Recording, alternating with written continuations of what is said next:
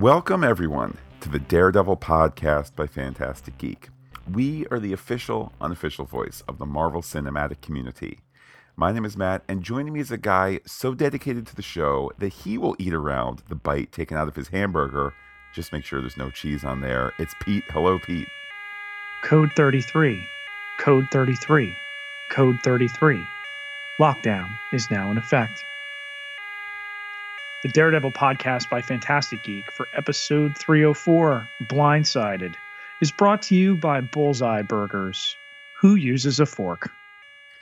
Pete, here we are. It's Friday. We made it. We are recording this, though, before the sun has set across the nation, before the calendar has flipped to the next day. Will Netflix have broken our hearts again?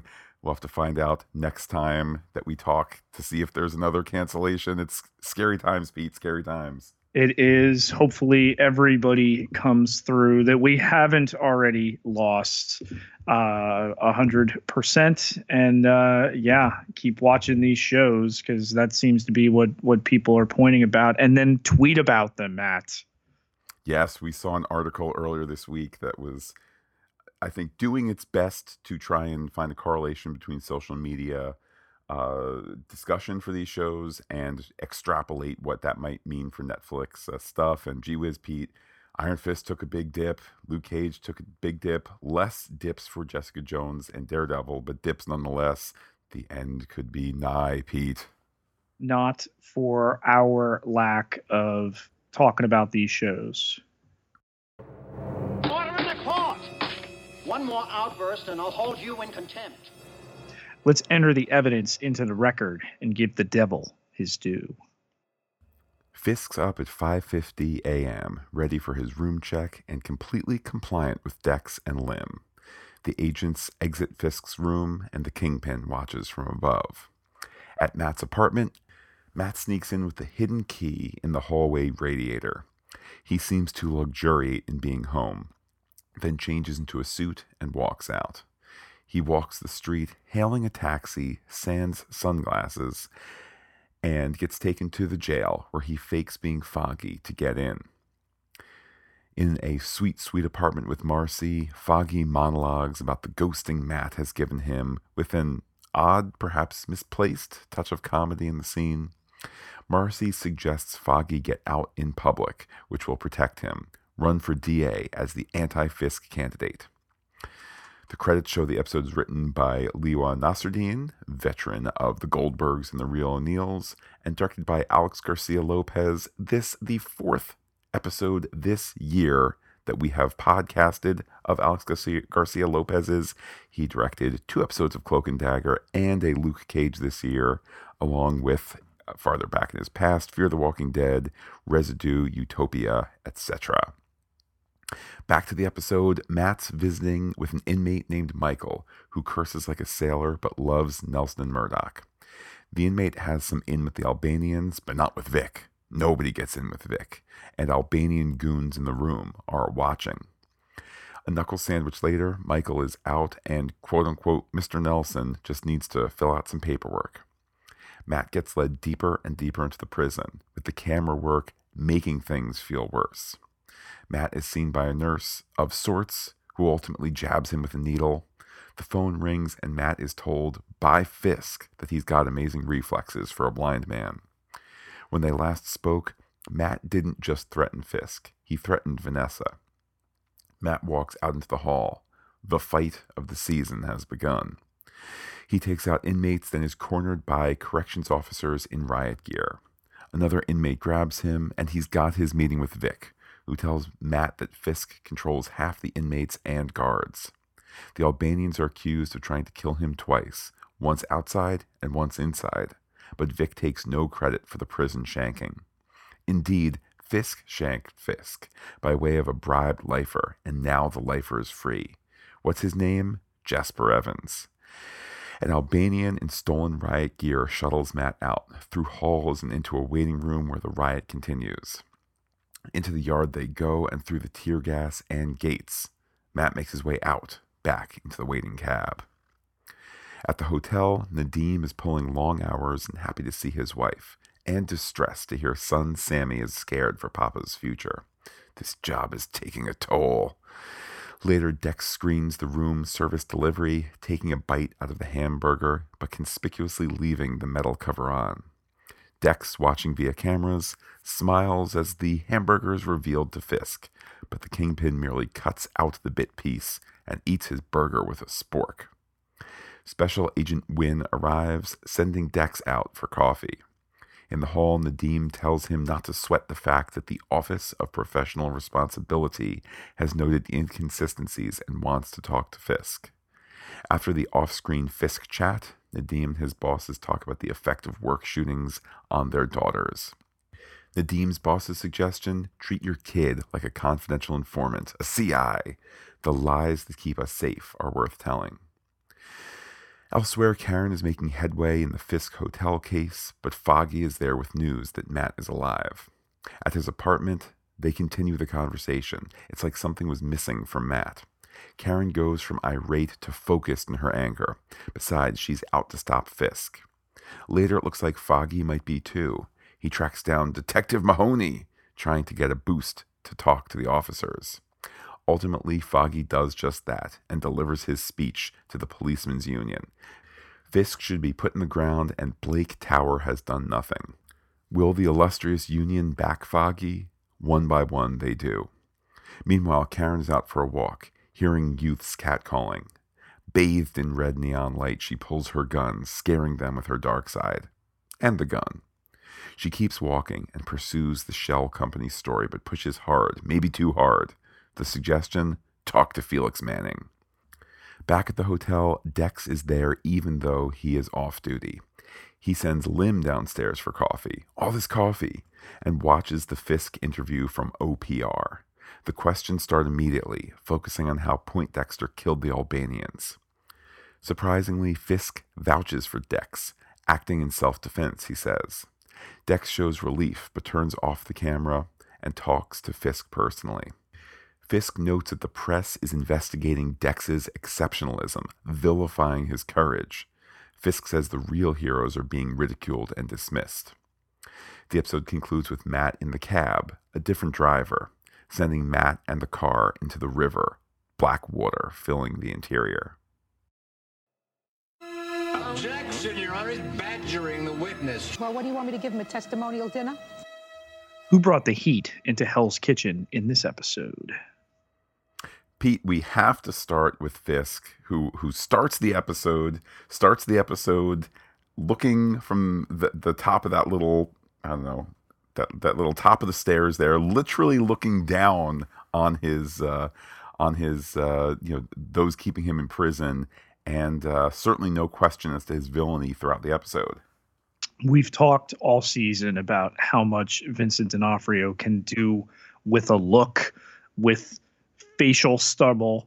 And here in this episode, his presence looming beyond his seeming captivity. I say seeming because we have to discuss that in our next segment, Matt, when we take a sidebar. But again, it's just a masterclass of intimidation, of presence, of manipulation.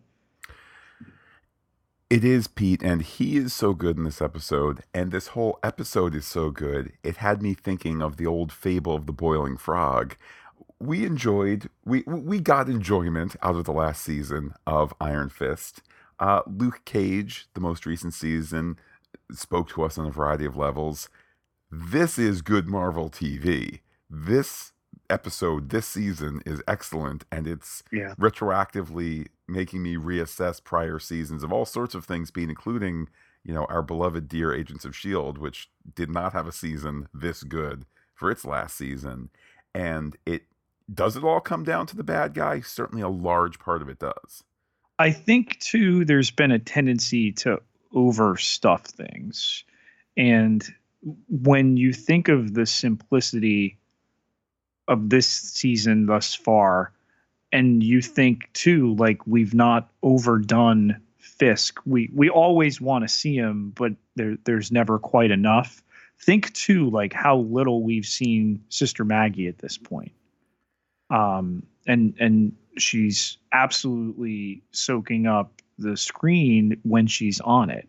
And then you get that sequence in the prison, which, forget about it. From the moment that Fisk makes that phone call till 11 minutes later, where Matt is hyperventilating, leaving prison, falling asleep from whatever was injected to him in the car, in the cab, just absolutely sublime. And it doesn't happen without a villain like Fisk pulling those strings.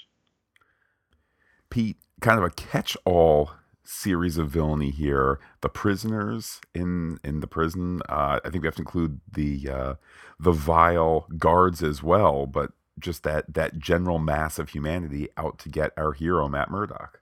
From the nurse who first tries to take Matt down, to the trio of guys that he fights outside the infirmary and then back into it. It's such a great sequence.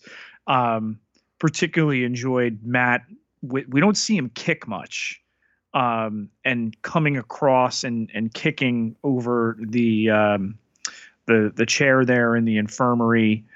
And then he gets the guards outside. Initially, it's like, all right, hey, here are the guards. But no, they're Fisk's guards, and they're going to beat him up. And he faces them.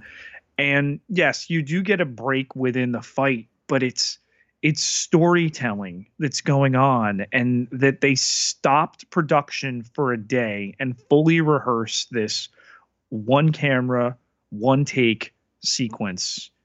And they're, like Eric Olson said, they're stunt people. Put them down for an Emmy now. We have to mention the name Chris Brewster. That is the stunt coordinator and stunt double for Charlie Cox.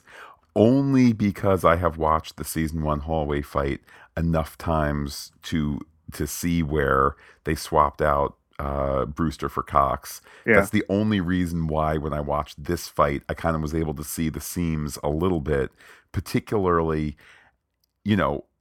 the best stunt people, not only do they do their stunts, but when they fall, they cover their face and they find artistic ways to do it. And bottom line, Pete, as I was watching it, I was aware occasionally when they would swap out Charlie Cox for Chris Brewster and then back again, but that's not a criticism. It's an amazing job that they did. Are we certain, Matt, that the stunt double is in this scene? They swear this is one uncut, one take sequence. One cut, one take, to be sure. But when they are initially in the hall, there's a moment where Matt gets knocked down and the camera stays up. And then for the next, 90 seconds or something, as Matt gets thrown against the wall, thrown down to the ground, you can't see his face at all. His arm is in the way or somebody's leg is in the way.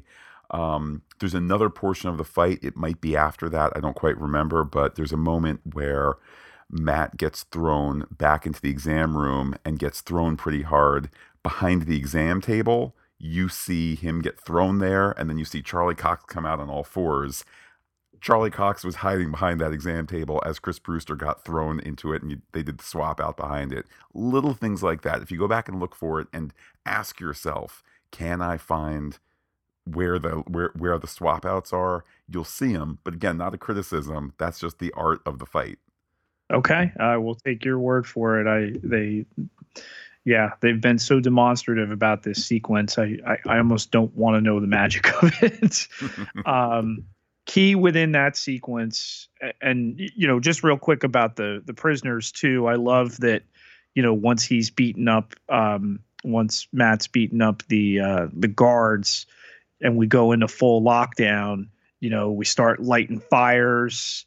It gets really shady. There's a mayhem to that sequence that is scary and delicious at the same time, if that makes sense. Oh, absolutely. I think it's kind of, the worst case scenario, prison riot, but also it's adding smoke, it's adding things like that where you can hide the swap out of actor police and riot gear with stunt police and riot gear, whatever it is that you need to do to help fill the scene, if only just with a sense of dread. You can really load things up with smoke and chaos and fire and things of that sort. So midway through that, of course, Matt runs into Vic Yusufi, the Albanian syndicate chieftain. He's there masquerading as Foggy to try to talk to, and he gets this audience with this massive riot happening all around them. Yeah, and the big info there, Pete, although not big to me because I saw it coming, but this idea that the Albanians did not shank Fisk, shanked Fisk. We talked about. Yes, yeah, we did, and I think that, look, particularly since we have this global top-down view of all the different players, we could kind of see this coming a little bit, but it's good to have it confirmed. Yeah, and particularly enjoyed. I hope we get a little bit more with Vic there. The aspect, there's that honor among thieves that we've seen from time to time in Hell's Kitchen. I mean, let's call it what it is. This guy's behind bars in story sense for a good reason, no doubt. Even when Matt came to the prison under false pretenses to speak to the other gentleman, was it Mike, right? Oh, Michael, absolutely. Yeah, that he and Foggy had defended and argued his time down. That he's trying to get an audience with Vic, and Mike winds up having to hit him to prove that I don't know anything. I don't know this guy. I'm not down with what he's trying to do. And this entire sequence comes crashing down on their heads. And Vic has lost his baby cousin, and he wants retribution. He does, Pete, and also wanting retribution, and I dare say maybe the first time since the first season that this character has appeared on the villains list. We see Karen possibly out for some kind of bloodlusty revenge. I don't think it's very solidified in her mind. I also know, strictly speaking, story-wise, she's headed to go continue to chase the story and go talk to the source and all that. But bathed in that red neon light that Alex Garcia Lopez sees fit to almost damn her with that red neon light. I'm not excusing at all the catcalling and mild harassment that's going on from those youths, but to respond with "I'm gonna pull a gun on you" is out of proportion. There's a breaking point. We've seen her with a gun before. We flash back all the way to season 1 and her murder of Wesley, which has never really been addressed. Justice for Wesley, Matt. If Barb Holland on Stranger Things can get some level of justice, can't Wesley? But yeah, she knows she did wrong there by drawing down on those kids. Tries to mask her discussion with the kid as trying to save him, but knows it's the wrong thing to do, and this is not how we're used to seeing our Karen Page. Pete, let's talk about that cab driver at the end of the episode. That was not the cab driver that they left with, Pete. I think something is afoot here, and he's awfully villainous, what with driving the car off the pier, but him not being in there. I hope that they paid that nice cabbie enough, and he just took a long walk, hopefully not off the short pier that they drove off. That would be something, Pete. That's how you know that there are writers for these things, to sit and say, "Oh, then doth the cabbie die with the cab in the East River?" We can only hope. Although something tells me we're probably not going to do a cabbie side story. I mean, what is this, Pete? Iron Fist?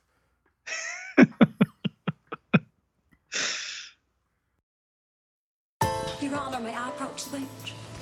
May I approach the bench?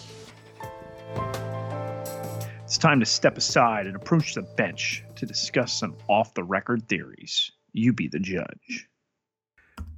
Pete, I have a big theory here. My theory is that there is someone in the FBI. I'm going to go out on a limb and say but somebody in the FBI in the presidential hotel is on the Fisk payroll. Why do I say this? Because Fisk has his special TV monitor room somewhere there, and the way they shoot it, again, Alex Garcia Lopez, okay, 4 episodes of MCU so far that we've seen this year. He's got another one coming for Daredevil. He's got Punisher next year as well. This guy is amazing.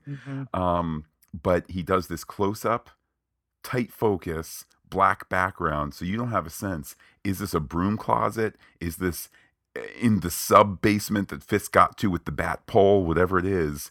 We don't know where it is, but his level of access must be aided by someone. I say Agent Lim. And it's reinforced by the room being tossed at the beginning of the episode by Lim and Poindexter.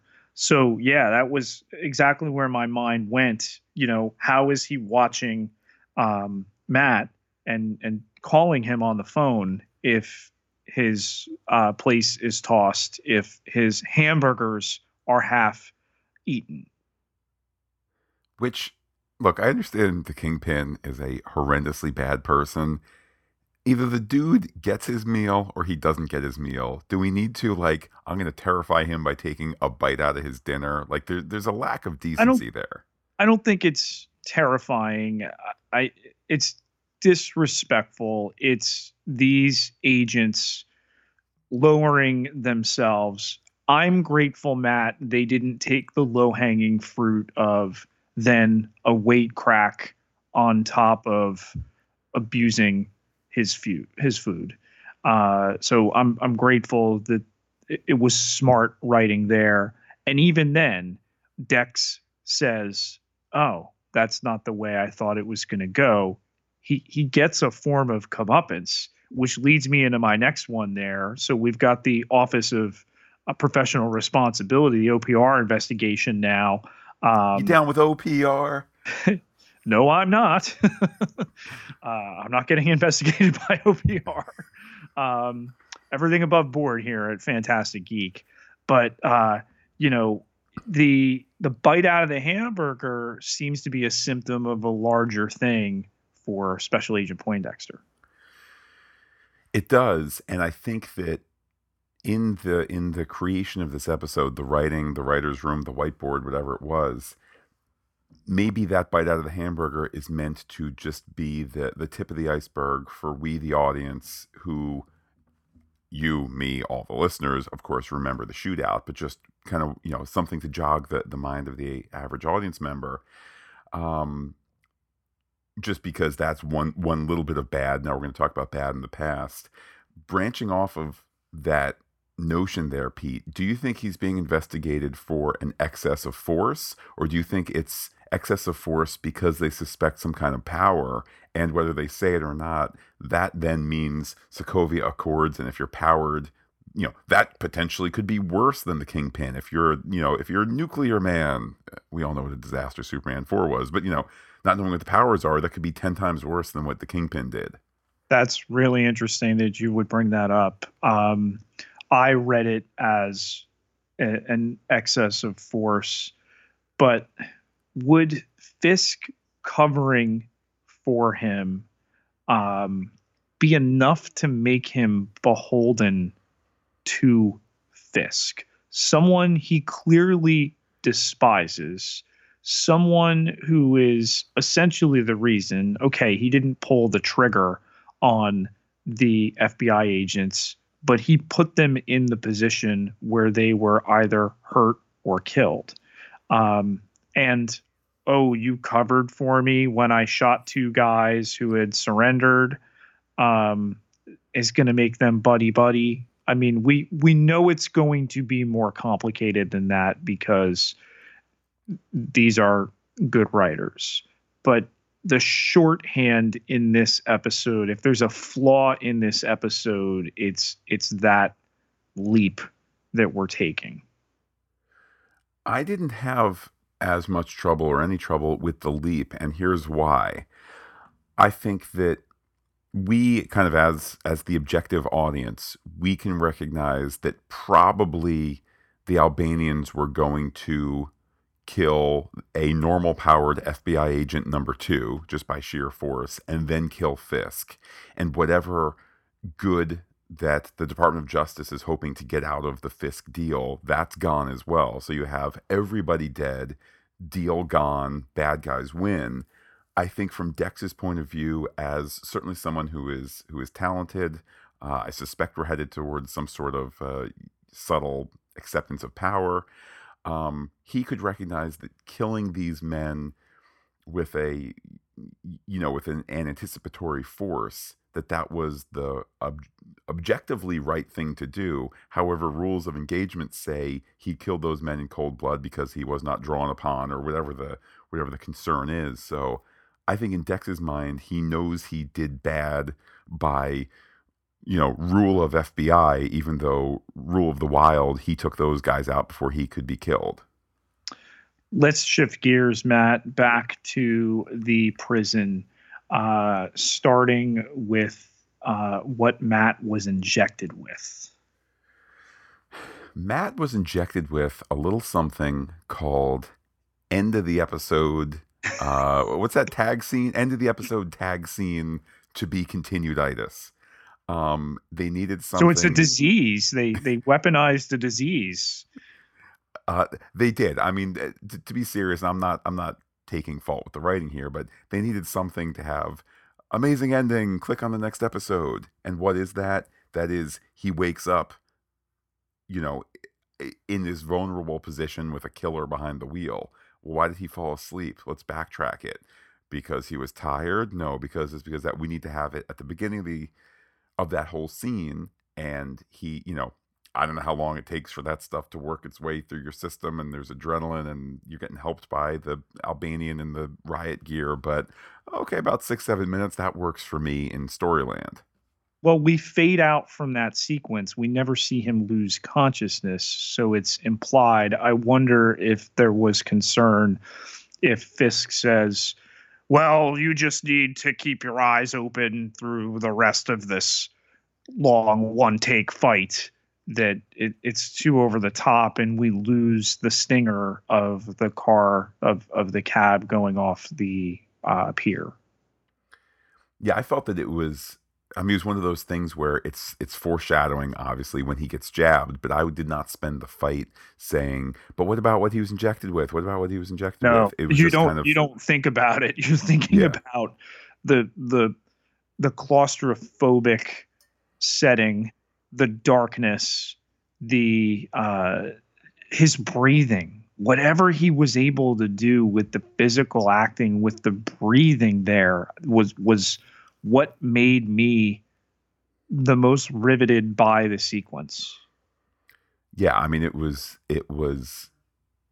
was amazing to behold. The only thing that I can compare it to is that hallway fight in season 1.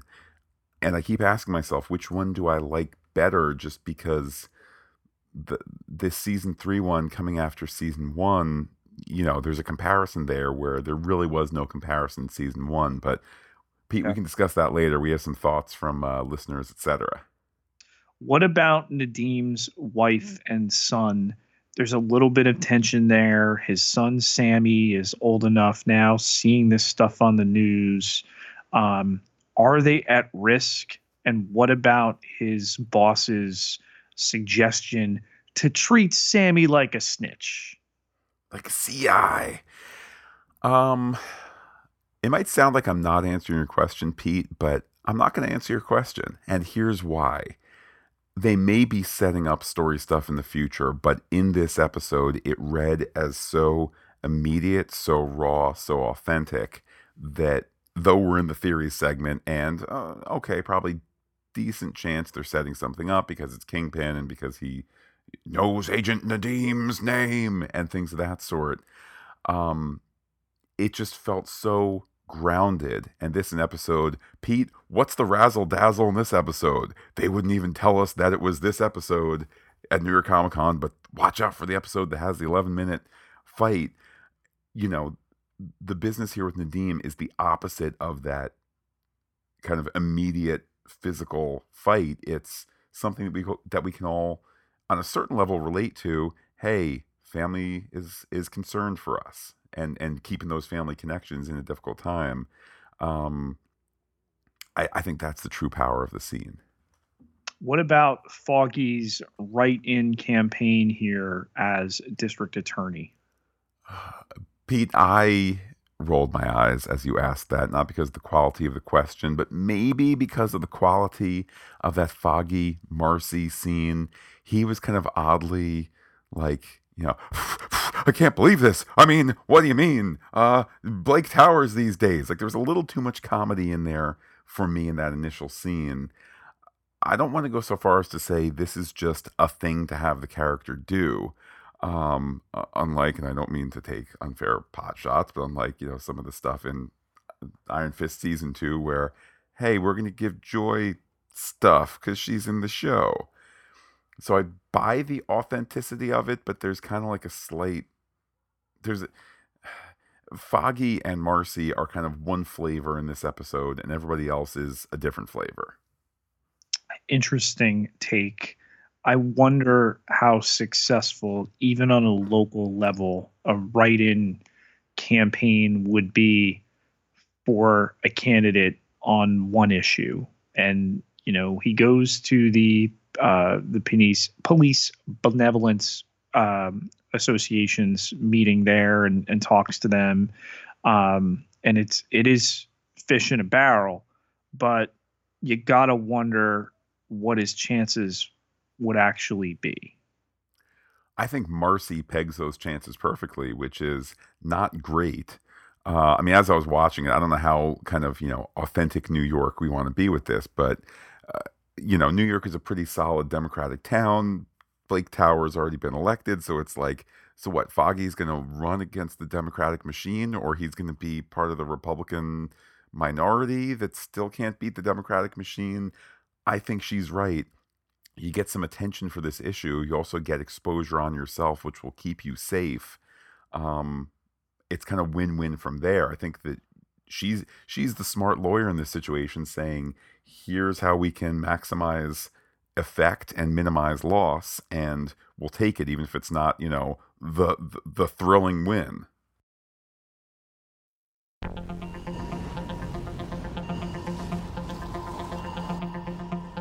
We've been using our enhanced senses to monitor the frequencies. Here's what you had to say.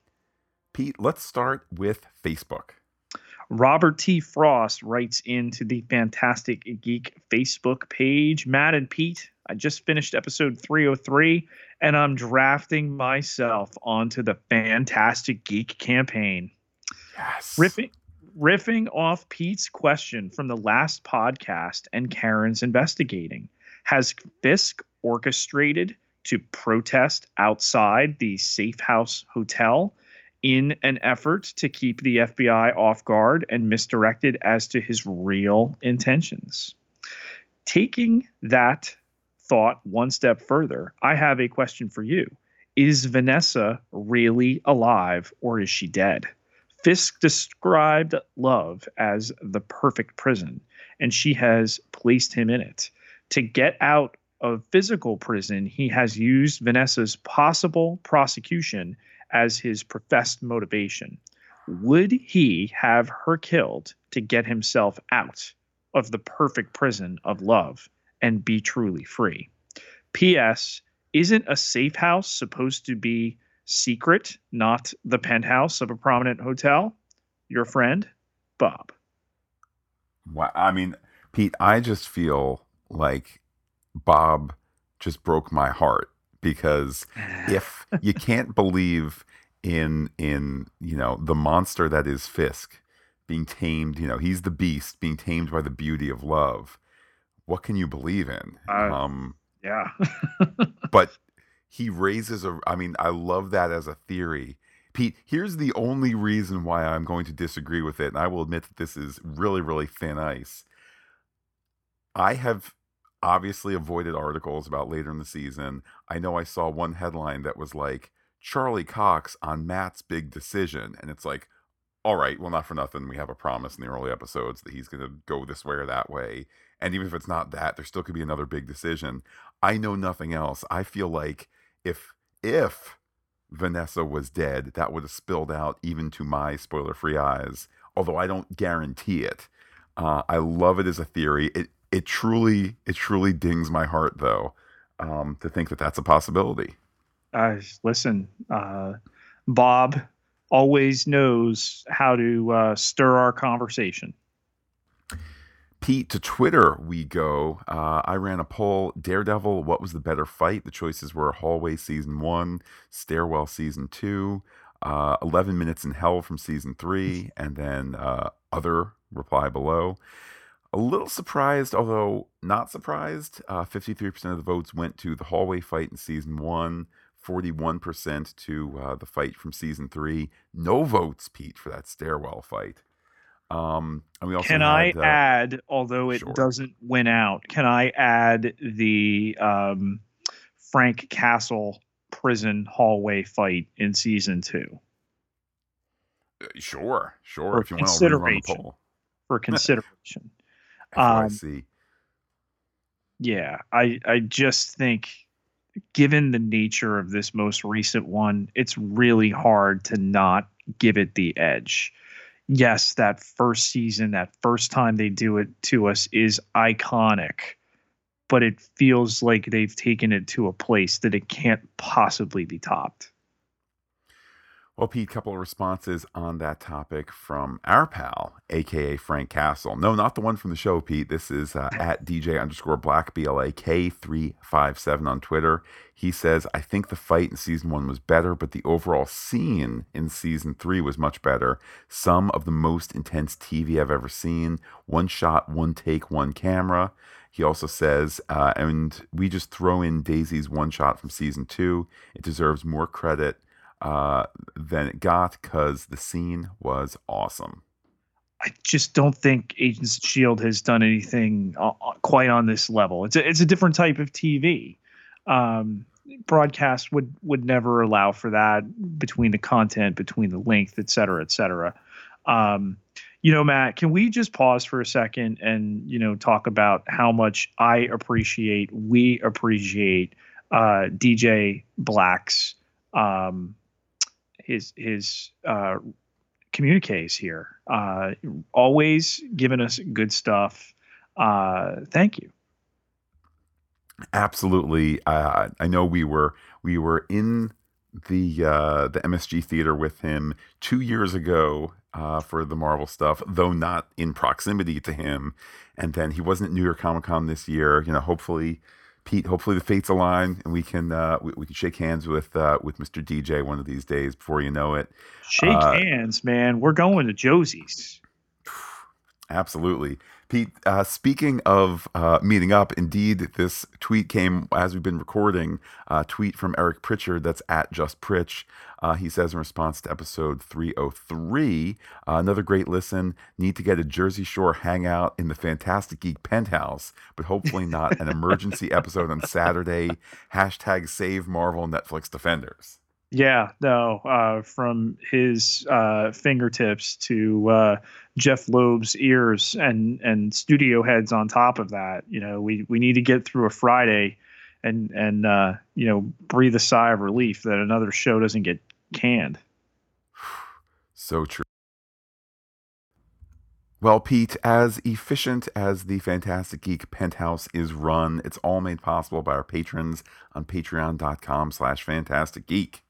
Yes, everybody who contributes at Patreon, patreon.com/Fantastic Geek with the PH, all one word, gets access to exclusive podcast content. So you're in the building and then you determine what floor you want to get off on. If, you want to be on the key card level, and get given a hard time by Special Agent Poindexter, you can do that. If you want to have your room tossed, there is a level for that.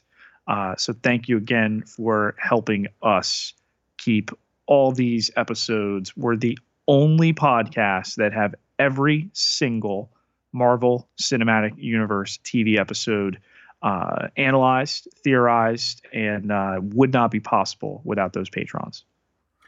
So true, Pete. Your words hitting, like, I don't know, whatever you call that middlemost part of a target. Like, I don't know if there was some sort of word that could encapsulate that, but we'll just call it middle targety. Pete, how can people be in touch with you to share their thoughts about this sizzling third season of Daredevil? You can find me on Twitter at Peter, Pieterj Ketalar, Ketelar, 10,128 followers. Can't be wrong. And while I'm personally on Twitter as Looking Back Lost, do be in touch with the podcast. Comment on fantasticgeek.com. Check us out on Twitter, Instagram, and Gmail, where we are Fantastic Geek as well. But wait, Pete, there's more. Facebook.com/Fantastic Geek, all one word with the PH. You may never get in a hallway fight in a prison, but liking us on Facebook and commenting is pretty much the closest thing you could ever come. So jump in, man. Jump in. Pete, to those listening on the Daredevil podcast feed, we will be back on Sunday for sure. Okay, we can just be confirmed in that knowledge. Over on the Pop Culture Podcast feed, I hope we don't need to talk more losing of the Defenders in a, not in a show form. Somebody thought I was talking about the show. I hope it's not Daredevil or Jessica Jones or Punisher, honorary Defender member, getting axed this weekend. Hopefully the Pop Culture Podcast continues to mirror Daredevil. Throw in a God-friended me next Monday as well. Just keep it easy seas. With that, Pete, I will say adios to all our listeners and give you the final word.